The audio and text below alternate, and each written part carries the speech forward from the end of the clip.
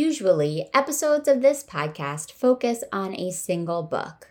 This episode is going to be just a little different. Episode 256 takes a step back and considers a whole series. More specifically, Choose Your Own Adventure. My guests and I each chose to revisit a different individual Choose Your Own Adventure installment, so you will hear about each of them. But we spend most of our time chatting broadly about the whole body of work. The first Choose Your Own Adventure book was published in 1975 and ultimately grew into a kidlit behemoth under the guidance of the two men credited as creators of the series, Edward Packard and Ray Montgomery. The history of Choose Your Own Adventure is fascinating, and you will hear all about it once we get into the interview. You will also hear my guests and I unpack the enduring appeal of the series, consider the significance of the so-called game book format, and swap our very different experiences reading our selected installments. We reflect on the ways in which Choose Your Own Adventure may have influenced the way we approach real-life decisions, and take a look at just a few of the many essays that have been written about the series. Let's give a big SSR welcome to this week's guest, Sara Desai. Sara has been a lawyer, a radio DJ, a marathon runner, a historian, a bouncer, and a librarian. She lives on Vancouver Island with her husband, kids, and an assortment of forest creatures who think they are pets. Sara's diverse romantic comedy books have appeared in Entertainment Weekly, People, Oprah Magazine, Marie Claire, The Washington Post, Pop Sugar, Bustle, USA Today, Women's World, Hello Canada, and many more. Her latest book, To Have and to Heist, is now available wherever books are sold. When she's not laughing at her own jokes, Sara can be found eating nachos. Visit Sara at www.saradesai.com and follow her on Instagram and Twitter at Sara Desai Writes. You can also follow SSR on social media for all kinds of good stuff, including podcasts behind the scenes, updates on my personal reading, and lots of Golden Retriever content. We all know that people come for the podcast and stay for my fur baby, Irving. Find me at SSR Pod on Instagram and Twitter, and on Facebook by searching the SSR Podcast or the SSR Book Club. If you love what you hear today, and if the work I do on the show means something to you, your support would mean a lot to me. You can leave a 5-star rating or review on your podcast player of choice. If you're new to the show, you can check out our extensive catalog of old episodes. You can follow and subscribe to SSR. You can take a screenshot of this episode and share it to your Instagram story, tagging me at SSR Pod so I can see it. You can also take it a step further and become an SSR patron. SSR is an independent podcast, which means I am a one-woman show who operates without the financial backing of a larger organization. The contributions I get through Patreon are absolutely essential to helping the show grow and to attracting fantastic guests like Sara. And there's plenty in it for patrons too. As an SSR supporter, you get access to lots of exclusive perks, including bonus episodes, monthly newsletters, book clubs, our Discord, and more. Learn more and get involved at www.patreon.com/ssrpodcast or by going to www.ssrpodcast.com and clicking support at the top of the page. You can also find a link to join Patreon in SSR's Instagram bio. I am sending a big thank you to every patron tuning in now. If you are feeling panicky about all the books on your summer TBR that you still haven't had a chance to read, might I suggest that you get to them as audiobooks on Libro.fm. You can use code SSR Podcast on Libro.fm, that's Libro.fm, to get a 2-month audiobook membership for the price of just 1 month. Libro.fm is the only place I buy audiobooks because it supports indie booksellers instead of giant corporations. We all rely on Amazon for lots of things, but Libro.fm offers us a chance to direct our dollars elsewhere. The audiobooks you buy there will sound and cost the same as the ones you buy from the big guys. Give it a try and let me know what you listen to and love. Now let's go to the show. Welcome to the SSR Podcast. You may recognize SSR as an elementary school era abbreviation for silent sustained reading, but if you don't, that's okay. What it stands for here is Shit She Read. Each week, we'll crack the binding on an old school read written for kids or teens and talk about it from a kind of grown-up perspective. We'll obsess over heartthrobs, relive the frustrations of middle school, and say an occasional WTF to a beloved author. If we haven't met yet, I'm your host, Allie Hoff-Kosick. freelance writer, lifelong bookworm, and lover of anything covered in rainbow sprinkles. So find your favorite reading spot and a glass of wine. We're about to revisit some literary throwbacks right here on the SSR podcast.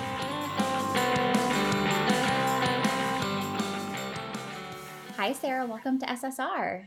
Hi, it's very nice to be here. Today we are talking about not just one book, but a whole family of books, a whole series of books, the Choose Your Own Adventures books. Now, I will tell you a little bit about my personal experience, or quite frankly, lack thereof, with Choose Your Own Adventure in a bit, but this was your suggestion, so I want to hear from you a little bit about why you suggested this series and if you had any personal experience with it when you were growing up.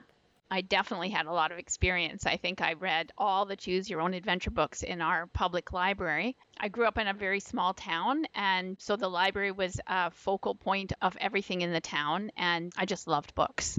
And I started reading my way through the whole top floor of our library, which was for kids. And they asked me if there was anything I wanted. And I'd seen the Choose Your Own Adventure in the Scholastic. Remember those? Yes, fondly. Loved getting the Scholastic flyers. Anyway, so they said, oh, well, we'll buy those ones. And so they bought as many as they could. And I just loved reading them. I love that they came to you, like you were their representative of what all the kids wanted to read. You were their target audience, like gauging what was cool. That's right. Do you remember what it was about this series that you loved so much? Like, what was it that made you want to come back over and over again to read them? Because there were so many published over the years. I think you had one book, but you got multiple stories in that one book, and you could just keep going back and flipping forward. And every time you did it, it was something new. Yeah, there was a lot of value in that. Like you paid probably $7 or $8 at that time for this little paperback, and you ended up getting lots of stories in one shot.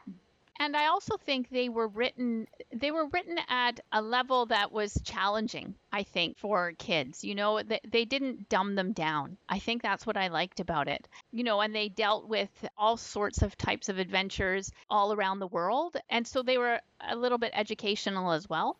Yeah, I was surprised, quite frankly, by the level of the writing. Like when I came back to it recently to prepare for our conversation today, I wasn't expecting the prose to be at the level that it was. It is pretty, like, it's well done, and it gives its readers a lot of credit. And that paired with the fact that, like, it literally gives readers so much control of what's happening next in the book. I can imagine that if you were a kid that enjoyed the series, you probably felt very grown up and very mature just based on the way that the authors addressed you. I think that's right, yeah. So I did not really ever get into this series. I was also a big library kid when I was growing up, and I've told this story on the podcast a couple of times, but I often think about my elementary school library and the fact that, like, there came a time when it almost seemed as though I had read everything in it. And it sounds like that might be an experience that you also had at some point, which was why they were asking for your advice. But I started looking to parts of the library that I was not as familiar with. And I remember there was this section of spinners. I'm sure everybody can picture them, those like tall white wire spinners. And those were where, like, that's where a lot of the series lived. And I knew that the Choose Your Own Adventure books had been there. And for some reason, they just like never called to me. And I think this is something that we might be able to get into later when we talk about some of the like history of the series that I discovered while I was researching for today.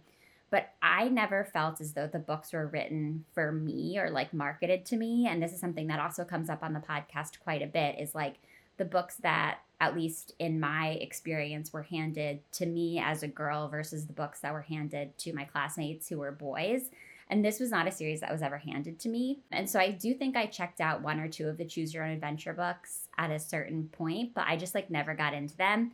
And I will say that my experience reading this particular book, Journey Under the Sea, as an adult, really kind of like highlights for me maybe why it wasn't necessarily like my kind of book. So Sarah, this will tell you a lot about me. I know we just met, but this might tell you a little bit about the kind of person I am. So I got into Journey Under the Sea. I was all excited. I was like, ooh, I can't wait to see like what adventure I end up with. Like, what's my ending going to be? There's 42 different ones. Who knows? I like get into the submarine and we're going under the sea. And when I tell you that within 5 minutes, I was already dead. It was over. It was over before it began. And it was because I was choosing And I sort of like walked it back and tried to analyze how this had happened to me so quickly, even as a 32-year-old who should be able to like think a step or two ahead. I was choosing what seemed like the smartest options and maybe like the safest options. And somehow that landed me dead within 5 minutes of picking the book up. And so I wonder if maybe that's part of why it didn't appeal to me. Like I was not naturally an adventurous kid. And I don't think that's a great thing, not something I'm proud of, but maybe I would have latched onto it more if I was able to get into the spirit of the adventure a little bit more. That makes sense. I think they were very much marketed towards boys. When you look at the old covers, and most of the protagonists are male, or they have a male best friend, and so for me, I had just read everything in the library, and so I was desperate. And when these books came, I was just so excited, something new to read, and then I did get into them. But I do think that would turn girls off. Just back in those times when you're sort of directed towards something else. But I think the benefit of it is that you could be someone who's not adventurous, but the book gives you the chance to be adventurous and to say, okay, well, I took the safe option and I died in the first 5 minutes, but now I have a chance to be that kind of adventurous person that maybe I'm not in real life, and you get a chance to do that. Yeah, this reading experience, even that 5-minute journey I took to the journey under the sea and then was killed by sharks, it sort of like gave me a weird opportunity for self-reflection that I wasn't really expecting, because I was like, I was remembering my child self and thinking about the fact that I was not inherently adventurous. And I can imagine that might have been a reason that these books didn't necessarily pull me in. But to your point, Sarah, like, I think that there's another way to look at it, which is like, this could have given me a chance to explore taking risks that I wouldn't have been open to when I was a kid. And I did want to call out, there are like so many great essays about this series online, but there's one in particular called The Enduring Allure of Choose Your Own Adventure Books, and it was written in the New Yorker in 2022. And I so related to the opening paragraph. It says, "You were a girl who wanted to choose your own adventures," which is to say, you were a girl who never had adventures. You always followed the rules, but when you ate an entire sleeve of graham crackers and sank into the couch with a Choose Your Own Adventure book, you got to imagine that you were getting into trouble in outer space or in the future or under the sea. You got to make choices every few pages. Do you ask the ghost about her intentions or run away? Do you rebel against the alien overlords or blindly obey them? And I was like, this is what I was missing. Like, I was the girl who wanted to be so in control of her adventures that she ended up not having adventures. So I should have just like allowed myself to just let go and be in these books. They were fabulous. I wanted to read another one before this, and I read The Abominable Snowman, which was very cool. Did you also die immediately, or did you have a little bit more? I didn't, because I took the adventurous option. I think after growing up and having lots of adventures of my own, I was ready to take the adventures.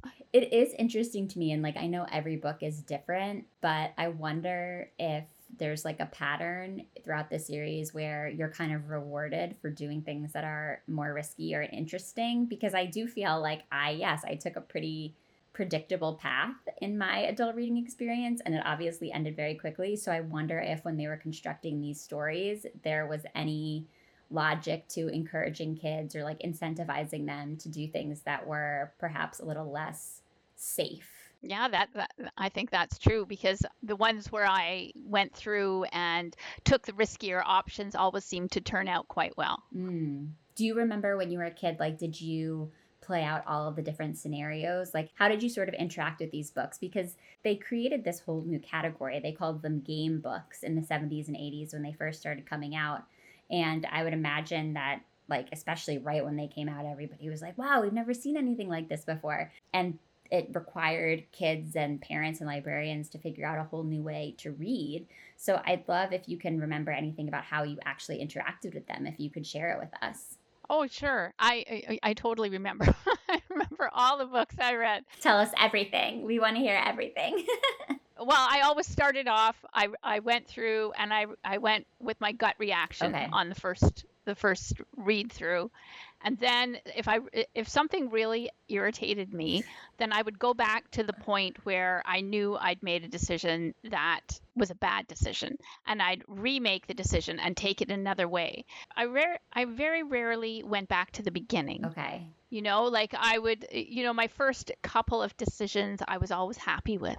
But then, it would go on some terrible twist or turn that I didn't like. And so I'd flip back to that particular time. And I remember I would use little pieces of paper to remind me where I'd made certain decisions so that I could go back. I did like that feeling of being in control. And I really liked the feeling of, well, I made a bad decision, but I can change it.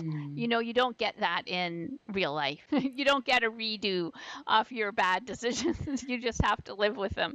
But in those books, you could find out where you'd gone wrong and you could correct that mistake. I love how you left a paper trail for yourself. I feel I like maybe did. that predicted your future as an author, where you were like plotting things backwards.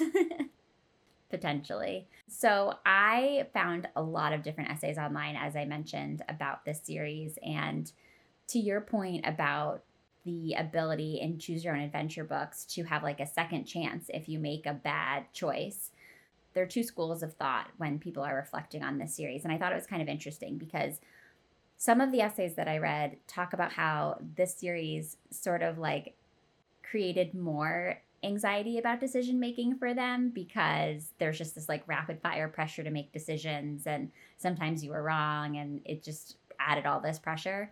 But then the other group of people talked about how when they practiced making choices in these choose your own adventure books, it made them realize that there's no such thing as like a quote right or wrong decision, and that it's generally much more complicated than that. And of course, like the stakes are always changing as we grow up, and the stakes were very different from one book to the next in this series. But I did think it was really interesting to read these different takes on how a book series, like a fairly, these books are not, they're slim, they're not these really long tomes, but people have so much to say about the way they impacted the way they approach decision making, even as grown-ups. Yeah, I think that's right. And one thing I noticed about the books though is the text is quite dense. Yes.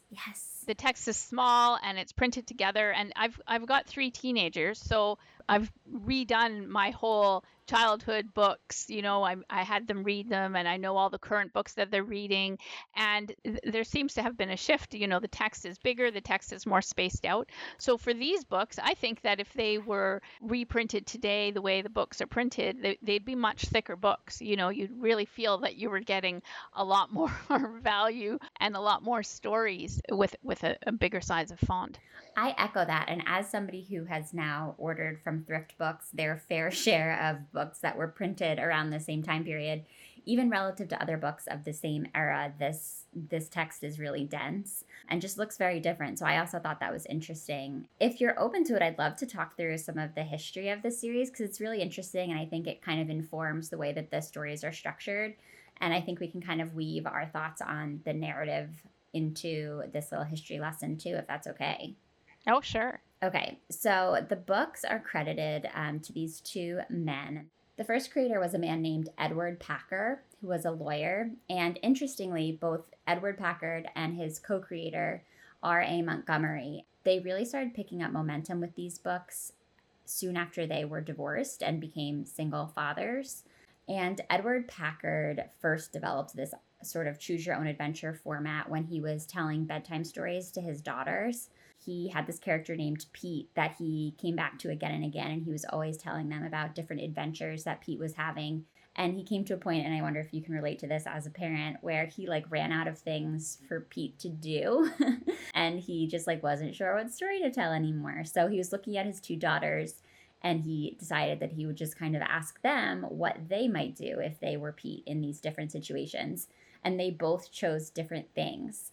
And they responded to it with so much enthusiasm that he wondered if he might be able to write it down and kind of capture that energy and share it with more kids. So he started using his commute time while he was going in and out of New York City to the law firm to write a manuscript that would become the first iteration of Choose Your Own Adventure. and he pitched it to 9 publishers and was rejected by all of them. And I feel like that is like such a classic story in the world of publishing. Like, it can just be such a haul. I love hearing stories about how people, came up with these brilliant ideas and then got rejected by everybody. And then, of course, it's like the Harry Potter series. Yeah. They become like some of the biggest, most best-selling series ever. Yeah, I mean, this series to this day is still, I believe, the 4th best-selling children's series of all time. It sold millions and millions and millions of copies. Even now, when the books are like really not as much of a craze, they still sell like I think close to 1 million copies a year, which I was not expecting at all. So yes, those 9 publishers, I'm sure, are feeling really silly. But Edward Packard ultimately made a deal with this guy named Ray Montgomery, who ran a small press in Vermont, and convinced him to take a chance with this first manuscript. And the resources of this small press were tight. So Edward Packard had to contribute some of his own funds to get that first printing going. And they actually Xeroxed 60 copies. And that's how they got like their first distribution out. And they gave those 60 copies to kids at a local school as sort of like a focus group. So Sarah, can you imagine if you were like out Xeroxing copies of your first book and like handing it out? Those are great stories. Yeah, really good stories. So they started doing this, and the first book that came out through the small press sold 8,000 copies in 1978, which is actually a lot for a small press. I mean, it's a lot for anybody, but especially a smaller press. And ultimately, they took it to Bantam, which is a division of Random House, and Bantam agreed to start publishing the series because they saw the track record that they'd built up at the small press. And the rest, as far as like the publishing home for this series, is basically history. I thought it was really interesting that Ray Montgomery, who was the owner of that small press, he actually worked as what's called a scenario developer for the Peace Corps and Con Edison before he got into printing and publishing. And so when he came on board to work with Edward Packard on the series, he not only was the guy who could print the books, but he had this background in like writing and developing scenarios. Like, I didn't know what a scenario developer was before I did this research, but I guess his actual job was to write these second person scenarios to present to people in the Peace Corps and employees of Con Edison that would prompt them to kind of understand what they might do in certain scenarios on the job. Oh, that's very cool. Yeah, so he was kind of the perfect fit. And to our earlier conversation about kind of the target audience for this book, Edward Packard really wanted the books to have appeal to both boys and girls because he had these daughters that had been the original inspiration for the series. But the publisher felt really strongly about marketing the series primarily to boys. There's this like conventional wisdom in the publishing industry that I've read about again and again doing this show, where girls will read stories about boys, but boys won't read stories about girls, which is just kind of interesting to think about. But yeah, so they were like, no, we're really targeting boys with this. And yeah, so we're going to pretty much lead with sort of masculine branding. It's going to look tough and strong. And while the second person protagonist in these books is never described, the illustrations typically point to the character being a boy or a man. And they really stuck with that target demographic. Oh, I never thought about that, but I think that's right. The one that I got, the Abominable Snowman, it's like a 40th anniversary edition. Okay. I'm just flipping through it like as you're talking, but I think they might have changed some of the illustrations because they are sort of more gender neutral. Interesting. I'd say. Okay. So I have an older copy. You can see it on my screen, Sarah, and I'll show you. Like, it's all pretty clearly boys and men. You're showing me a picture of boys. Just a bunch of boys looking tough, looking strong, looking brawny, fighting sharks. Yeah. I never got to that point because I was killed by a shark on page 8. Yeah, here's some more men. And I do think it's a missed opportunity because I think that there's so much power in like the branding and the marketing and the packaging of a series. And I wonder if they would have, look, I mean, they didn't need advice from me or from us. Clearly they did just fine. But I wonder if they could have been even bigger if they had taken Edward Packard's advice and appealed to an even broader audience. It's a very different time when they started writing those books to, what we see now and the diversity in children's literature. It just wasn't there back in the day.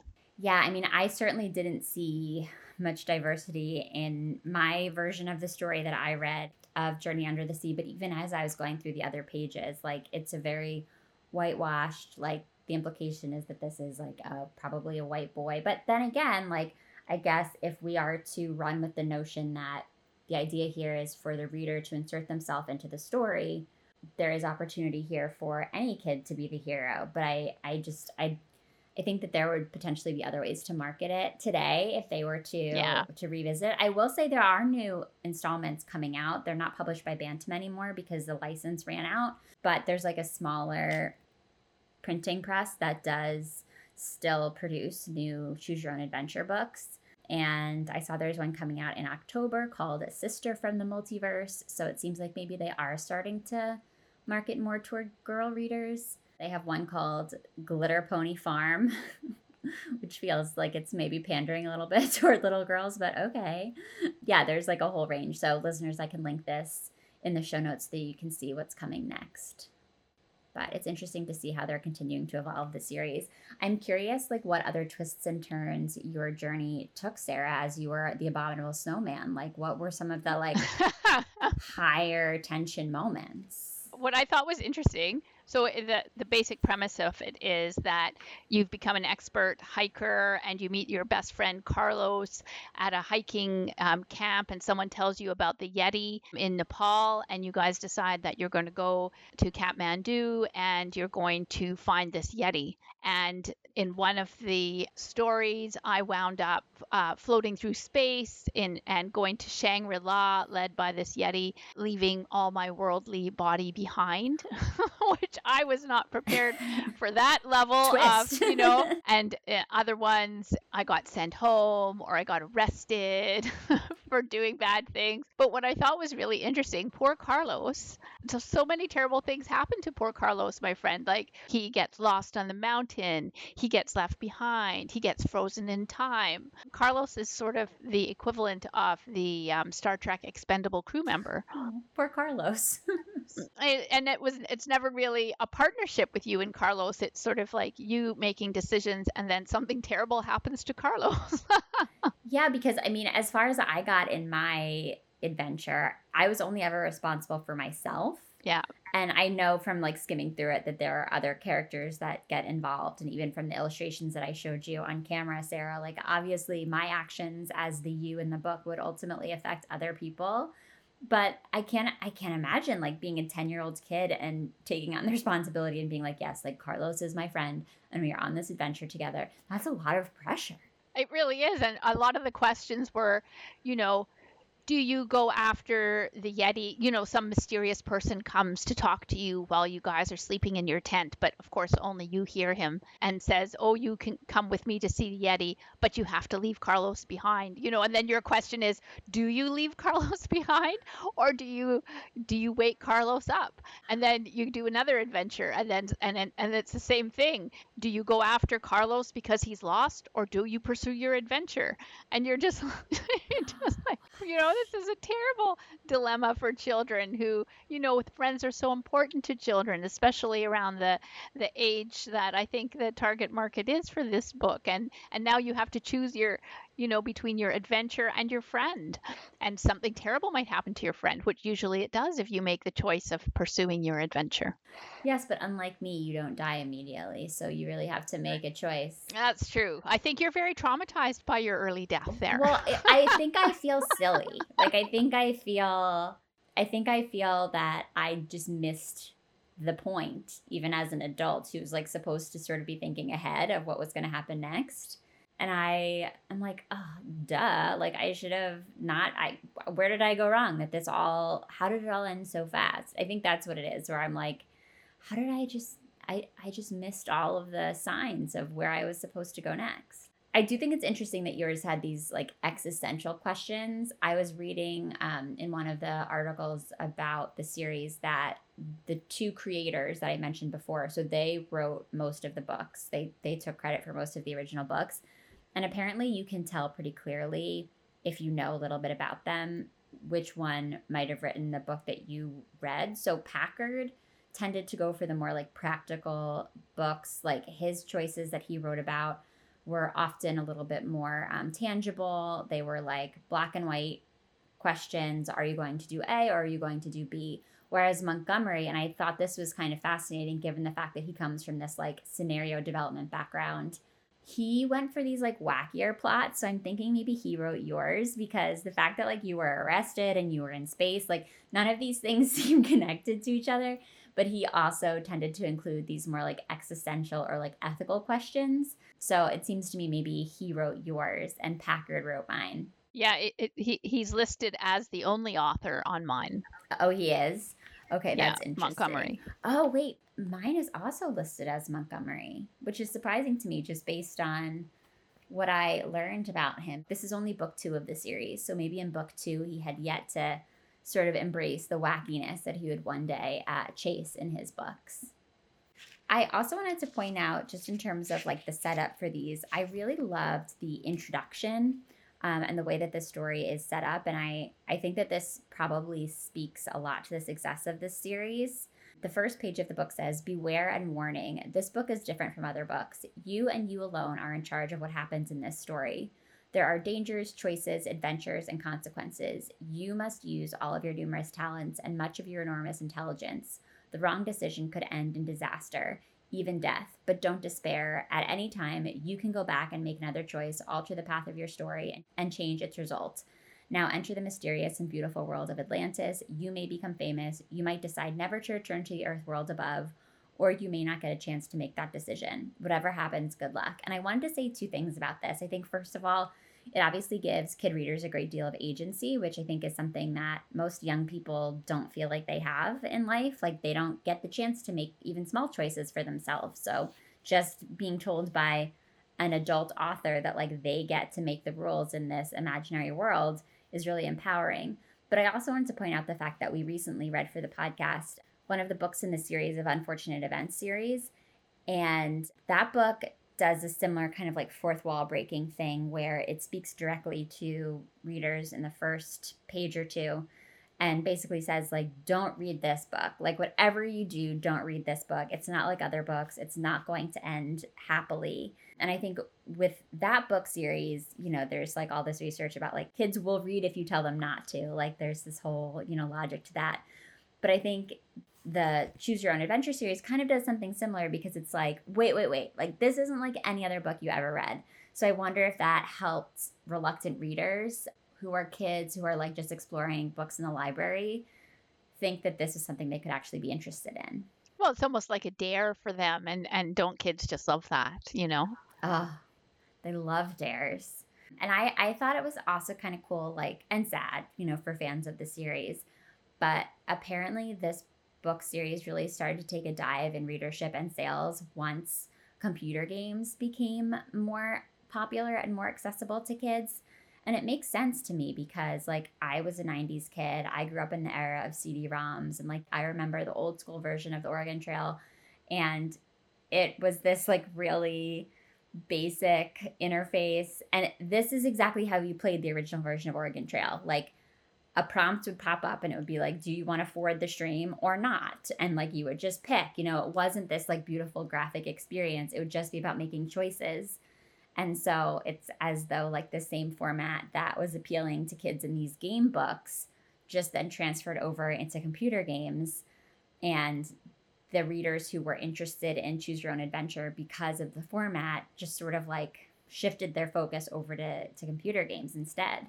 And it does seem like they were a precursor for the computer games, because all the adventure games are just like you said. You know, you go into a house, you talk to a guy, he gives you an item, then you have to choose where you're going to go or what you're going to do with it, and you know, then you make your next choice, and you don't know where that's going to take you. Right. I mean, even now, like, of course, the graphics are much more impressive, but that's still the basic foundation of pretty much any game. I'm not like a gamer, but as far as I know, that's still kind of how computer games and video games work. And I was thinking, what I've noticed with the kids now is they do spend a lot of time online, but there's been a shift, at least, in the schools around where I am, to the kids actually wanting physical books, Hmm. because that becomes more of a break for them. It becomes, something different to do if they're spending all their time online gaming. So I'm hoping that these books, have a resurgence because they are so much fun. Yeah, absolutely. And, this Choose Your Own Adventure series spurned like lots of rival series from other publishers that had a similar format but went a different direction with it. I'm curious, based on what you just said, Sarah, about the increased interest in actually looking at physical books. I know you said you have teenagers. Do you think that any iteration of this kind of Choose Your Own Adventure game book would appeal to them, to their friends, generally to kids in 2023? Well, I bought my kids these books Oh, you did? when they were growing up. Yeah, because, I had enjoyed them so much and I thought they would too. And they did not the same way I did. And I think it's more because back then there were no computer games and really reading was, if you were a reader, that was your your full-time passion. Yes, that was my identity. Yeah, yeah, but they did read quite a lot of them. We were always switching them over in the library, and they were always looking for something new. And so they did go through our house, and a couple of times their friends picked them up, and they started reading them, and that's what you always hope to see. Yeah, I can see how if you were reading them with a friend or like with a sibling, it could also create like a fun conversation because you might be making the choices together or disagreeing about what you should do next. And like that could be a really fun interactive reading experience, which I didn't grow up with siblings in my house when I was really young. So I didn't have that. But I can see how if you like live in a house with kids who are around your age, like it could actually be a really fun family activity. We used to fight over because I grew up with there was 5 kids in my family, and we used to fight over the books. So and then we used to make fun of each other for if you got killed. Whoever got killed first got mocked over dinner. Yeah. Well, I guess that's why they called it game books. Like it really is a Yeah. game. And I'm trying to like wrap my head around what a contemporary version of this series would look like. And it is hard for me to imagine, like to think about it divorced from technology because of course my mind immediately goes to like, oh, how cool would it be if it was set up as an ebook and you could just like tap at the bottom of the page which direction you wanted to take or which choice you wanted to make. And then it's basically a video game. Like it is hard to separate this format of a book from our technological capabilities now. Just kind of like knowing what I know about what's out there. And I don't know, it would be cool to see how a publisher might be able to reinvent the series in a way that would like appeal to 2023 kids and teens while keeping it still in this like old school paper format.